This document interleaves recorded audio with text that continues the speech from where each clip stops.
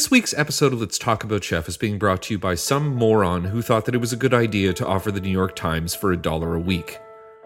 You know when you're at a store and the checkout person accidentally either doesn't charge you for something or rings it in way cheaper than it should be? Or you're at a restaurant like we used to go to all the time and the waiter forgets to ring in a glass of wine, making your bill cheaper, and you think to yourself in that moment, it seems like we have an issue here. Clearly this person has screwed up. They messed up at their job, and although it's not their fault, I can either tell them of their mistake and pay the correct amount, or I can smirk and casually pay the smaller amount, knowing that this time I won and will let karma decide what happens later. Well, dear friends, despite what position you would take in that situation, I'm here to tell you that somebody at the New York Times fucked up real bad and is going to get fired because you can still get a digital subscription to the world's greatest newspaper for $1 a week. $1. There are journalists in war zones right now, getting shot at, living in mud and filth, trying to bring you the real news. And you can pay the absolute not fair amount when you take in comparison of their efforts of $4 a month for it. You would be quite frankly stupid to not take advantage of this. Do you know that I once tried to get a subscription to the New York Times like 10 years ago, and it was going to cost like $100 a month? Now it's $4. What the hell? You can go online at any point and read up to 10 free articles a month, but that's kind of like watching Netflix previews for movies and then saying that you saw the whole thing. Like, let me explain. If you saw one of those weird little previews for Forrest Gump on Netflix, you would really have no clue about what was going on in that movie. But you might be able to make some shit and sound like you maybe saw it. Like, there's this guy who's dumb and he's sitting on a bench and he likes candy and grows a beard and plays ping pong sometimes. And he fought in a war and John Lennon was there. There, you see how fucking stupid I sound? That's what you sound like when you get your news from Facebook or Twitter or, God forbid, Instagram. Get your news from the best source in the world and stop sounding like an idiot that's never seen Forrest Gump. You know what? If you haven't seen Forrest Gump, go and watch it and then head over to the nytimes.com and get started.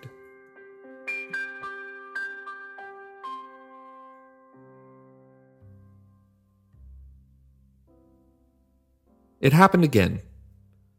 There I was, sitting on my front porch, drinking wine and enjoying watching my slightly unintelligent and newly acquired 5 chickens walking around pecking at nothing. I'm pretty sure I probably had Miles Davis playing through the speaker in the kitchen window, and I was sitting there thinking about nothing in particular, surrounded by fields and trees and somewhat mentally challenged birds. It's been a while since I released an episode of the podcast, and that's because it's been hard to realize what I wanted to write about, because the world seems kind of, well, fucking insane right now. So I'm sitting there and I'm thinking and I'm enjoying myself. And then an email comes through to the letstalkaboutchef@gmail.com. And it felt suspiciously similar to one that had happened before. The email read, "Hey Brian, love the podcast. Been listening for a few months now from Germany. I really love the Poison Squad episode.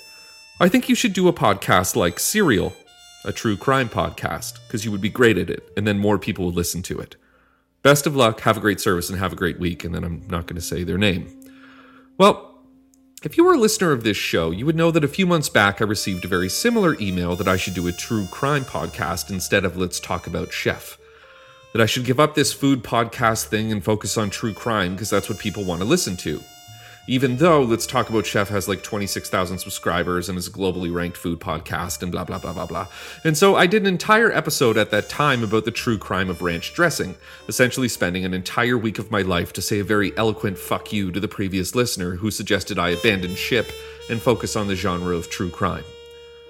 At first, as I sat there, I thought that there was no way I would waste another week of my life making a show to give the middle finger to another person, and I left it alone.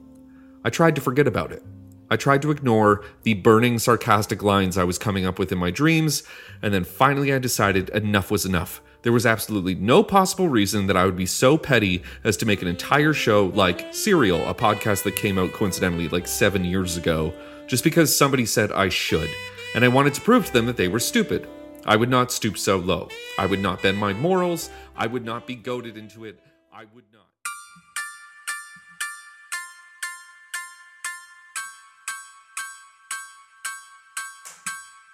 In the 1960s in southern Ontario, Canada, a man unwittingly unleashed a monster into this world.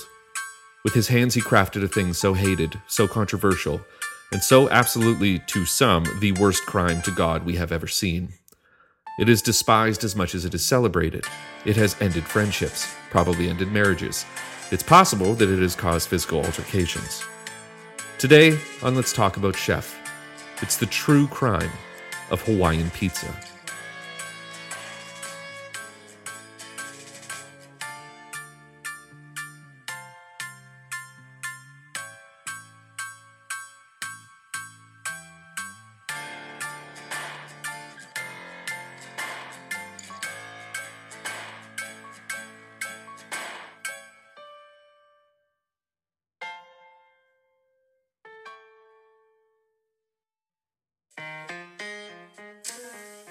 Tons of food has been hated or overstayed its welcome.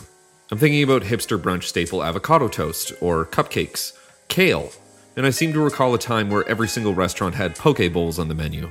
But Hawaiian pizza has stood the test of time as the singular most controversial and shunned modern food. Italian pizza makers have compared putting pineapple on pizza to taking a Sharpie and doodling on the Mona Lisa. Gordon Ramsay has said that you do not fucking put pineapple on pizza. The story of Hawaiian pizza is really the story of how crap food was in Canada in the 1960s. This was a time of TV dinners, roast beef on Sundays. Restaurants were the furthest thing from what they are today, and in Canada, as in the whole country, seemed to specialize in steakhouses, Italian red sauce joints, and diners. Basically the type of restaurants that I fantasize about having dined in. Pizza didn't really exist. It wasn't popular and it was hard to find, which is really kind of crazy thing when you think about how much it's sold as the world's most popular food today. And at that, one of the biggest myths of Hawaiian pizza is it wasn't even invented in Hawaii. It was invented in a small town called Chatham, Ontario, which is between Windsor and London, about half an hour from the border of Detroit. And the man who created this controversial pie was a Greek immigrant named Sam Panopoulos. Sam owned a small restaurant called The Satellite, and one day he traveled across the nearby border to Detroit and discovered in a bar a revelation: pizza. Now, Detroit-style pizza is a time-honored tradition in its own right. It's created in 1946 at Buddy Rendezvous, which is an amazing name for a bar, by the way. It is a rectangular pizza cooked in a metal pan that was originally designed for use as an automotive drip pan or to hold small industrial parts in factories. And Sam loved what he was eating. Loved it so much that he took that knowledge back across the border home with him to his restaurant, where he started to make what local Canadians called ethnic food, also known as pizza. Now, before we get to the pineapple on pizza incident of 1962, Sam was making pizza, and a lot of it. People started to catch on to this so-called ethnic food, and they were all loving it. So much so that he started selling it to go. Of course, he couldn't get any pizza boxes because they weren't a thing yet, so he cut circles of cardboard out of boxes he got from a furniture store that was down the street. But pizza wasn't enough to survive on, so Sam started making whatever he thought of to try and stay afloat. Chinese food, Greek food, steaks, anything to get people through the doors. And it was the Chinese food that led him on the path to creating the monster that is Hawaiian pizza, because North American Chinese food has several dishes that balance sweet with savory ingredients. So one day he innocently put a can of pineapple onto the pizza he was making.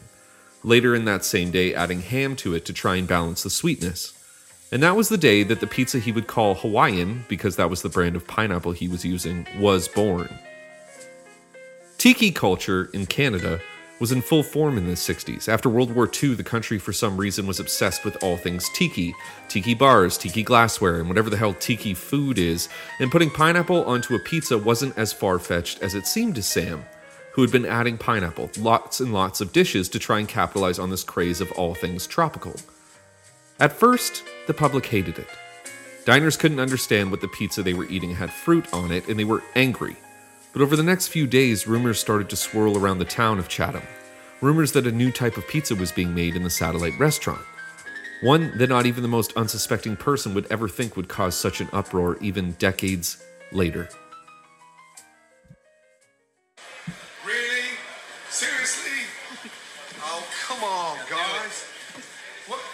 Well, Gordon, you promised your fans that if 500 more people donated to the Great Ormond Street Hospital, you would eat a pineapple pizza.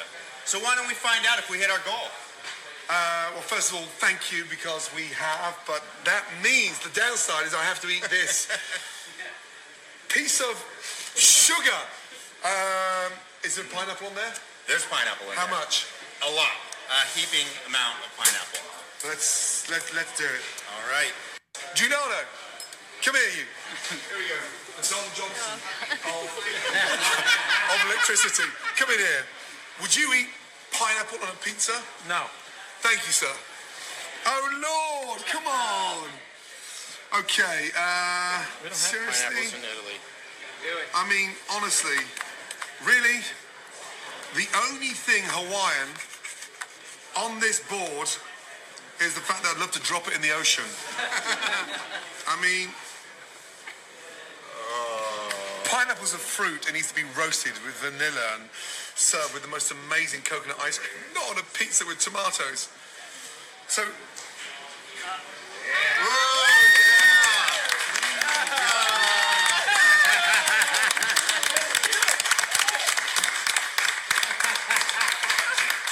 imagine salty, sweet cardboard, because that's what's exactly going on in my mouth right now. Not good. This isn't a pizza. This is a mistake. Again? It would be hard to pinpoint when in the timeline of anything that makes sense that pineapple on pizza began to be so hated. Pineapple is in the top 10 of all fruits purchased every year. There was even a Wall Street Journal article that was published a few years ago by chef-turned-food writer Aaron Gupta stating that disdain towards Hawaiian pizza is just another form of cultural elitism. There was a short-lived Change.org petition to outright ban pineapple on pizza in North America, and that only got 7 followers. So why, whenever you say the name Hawaiian pizza, does it invoke so much disdain among people? It's not really that crazy of an idea. I mean, tacos al pastor is Lebanese-inspired spit-roasted pork served with pineapple. And if you really want to get technical, for all those haters out there who say fruit doesn't belong on pizza, that, and I quote, "it's worse than Hitler," tomatoes are a fruit. And back to Sam, who created the thing in the first place, he died not understanding why his pizza invention was so despised.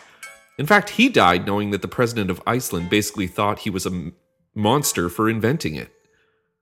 In 2017, Icelandic President Jóni Jóhannsson told a group of high school students during a Q&A that he was fundamentally opposed to ordering pineapple on pizza, and if he could pass the law, he would outright ban it in the country of Iceland, even having to double down on his words in a public statement after the news quote went viral. He said, "I like pineapples, just not on pizza. I do not have the power to make laws which forbid people to put pineapple on their pizza, and I'm glad I do not hold such power. Presidents should not have unlimited power. I would not want to hold this position if I could pass laws forbidding that which I do not like. I would not want to live in such a country. For pizza, I recommend seafood." Despite if you love or hate Hawaiian pizza, it is actually responsible for catching a man who was on a murder spree in 1992. On April 6, 1992, a 19-year-old Chad Allen Lee with his friend, a 14-year-old David Hunt, ordered a pizza and got it delivered to a vacant house that they were partying in. When the pizza delivery driver, a woman who has never been named, arrived at the house, the pair held her at gunpoint, walked her out into the desert, barefoot, and then burned her car. Now, this is where I have to warn you, the next few minutes of this episode can get kind of gruesome. They sexually assaulted this woman and then made her remove all of the money she had from an ATM. When she handed over the money, she ran away, but the 2 boys caught up to her and shot her. Chad Lee then took her jewelry to a pawn shop and got $170 for it all. Now, for some reason, the murder of the pizza delivery driver prompted some kind of killing rage and lack of remorse in Chad. And 10 days after he had killed the pizza delivery driver, he hailed a cab to go to a convenience store so that he could buy cigarettes. When they arrived at the store, Chad pulled his gun on the cab driver, who tried to grab the gun away from Chad, who then fired 9 shots at the driver, hitting him 4 times and killing him. When he drove back to the vacant house with the cab and the body of the driver in the car, 14-year-old David Hunt followed behind him in another car they had stolen down a dirt road where they dumped the cab and set it on fire. Now, 11 days after that murder, Lee went into another convenience store and asked for cigarettes, and instead of waiting, just decided to pull out his gun and shoot the clerk 5 times in the head, robbing the store of all of its cigarettes and whatever money was in the till, which was about $40. Now, they couldn't get into the cash drawer because it was locked, so they threw it a bunch of times out the window of the car they were driving away in until it smashed open. Now, while they were in the car, the boys heard on the radio that even though police hadn't yet captured the killers, they had identified some prints and knew that they had a serial killer on their hands. So the boys drove to the woods and burned their shoes and knife and gun along with the car they were in. Although the fire burned pretty much everything, there was a receipt on the ground near the fire with a bloody fingerprint on it that belonged to Chad. Now, Phoenix police officers were losing their minds trying to capture whoever was killing all of these people. Residents in Arizona were clearly scared, and then one cop had the brilliant idea of checking to see where the Pizza Hut delivery driver had gone to the night she disappeared. And there on the order sheet, amongst all the other deliveries, was a pizza. And it was a pizza that seemed strange and out of place to the detective, and kind of gross because it was a pizza with pineapple and ham on it. And it was the only one on the delivery sheet going to a vacant house on the outskirts of town. So, the detective then checked other orders from the same Pizza Hut, and a few days after that initial Hawaiian pizza had been ordered, another Hawaiian pizza had been ordered and delivered to the home of David Hunt's stepmother. The double Hawaiian pizza order and a lack of any other evidence led the police to go to the home of Hunt's stepmother, who told him where David would be. He was at his dad's house. And when the police went to Hunt's father's house, they found David Hunt, Chad Lee, and more Hawaiian pizza boxes.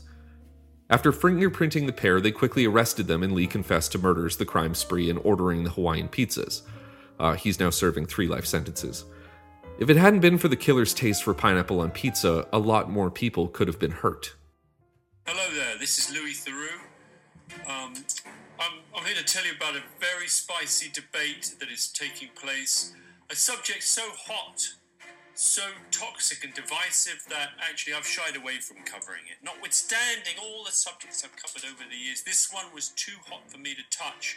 I can only stand back with awe, admiration and trepidation, looking through my fingers at the filmmakers who've taken on this unbelievably complicated, this war-torn and fractious issue of pineapple on pizza. Here we go. Does pineapple belong on pizza? No way, that should be illegal. Hell yeah.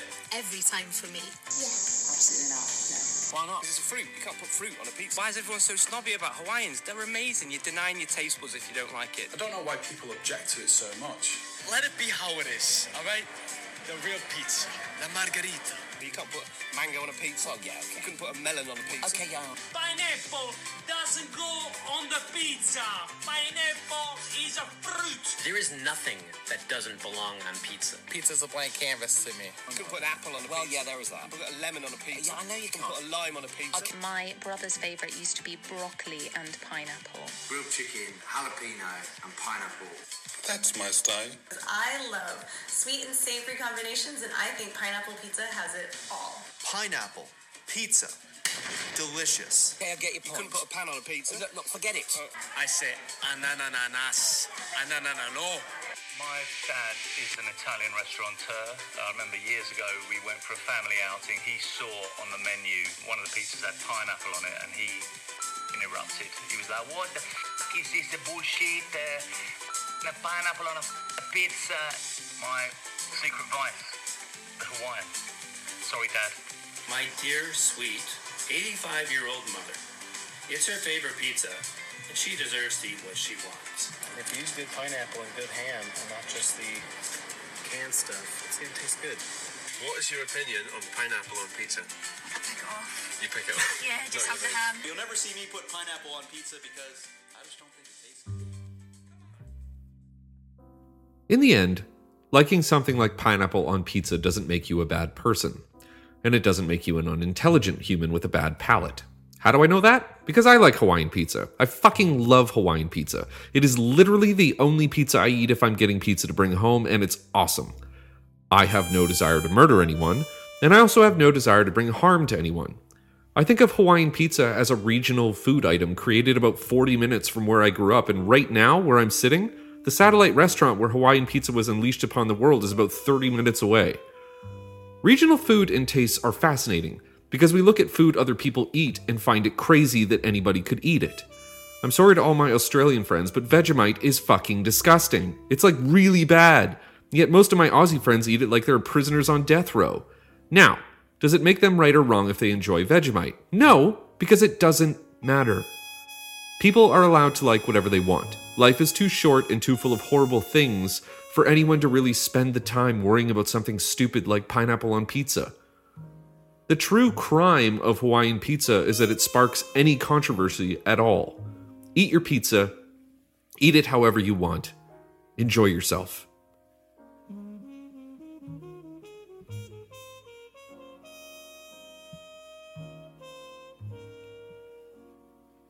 I hope you enjoyed this week's episode of Let's Talk About Chef. It was written by me, Brian Clark.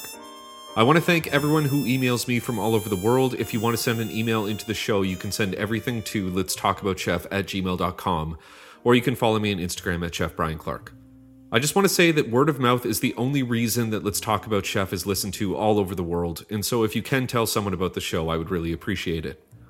I want to thank the New York Times for continuing to let me talk about them, and please, for the love of everything that is holy to my American listeners, vote Trump out of office.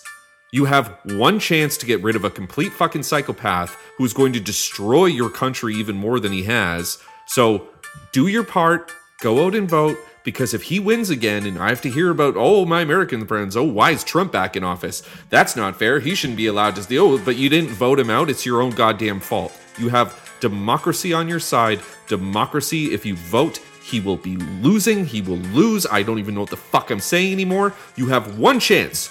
One chance to get him out. One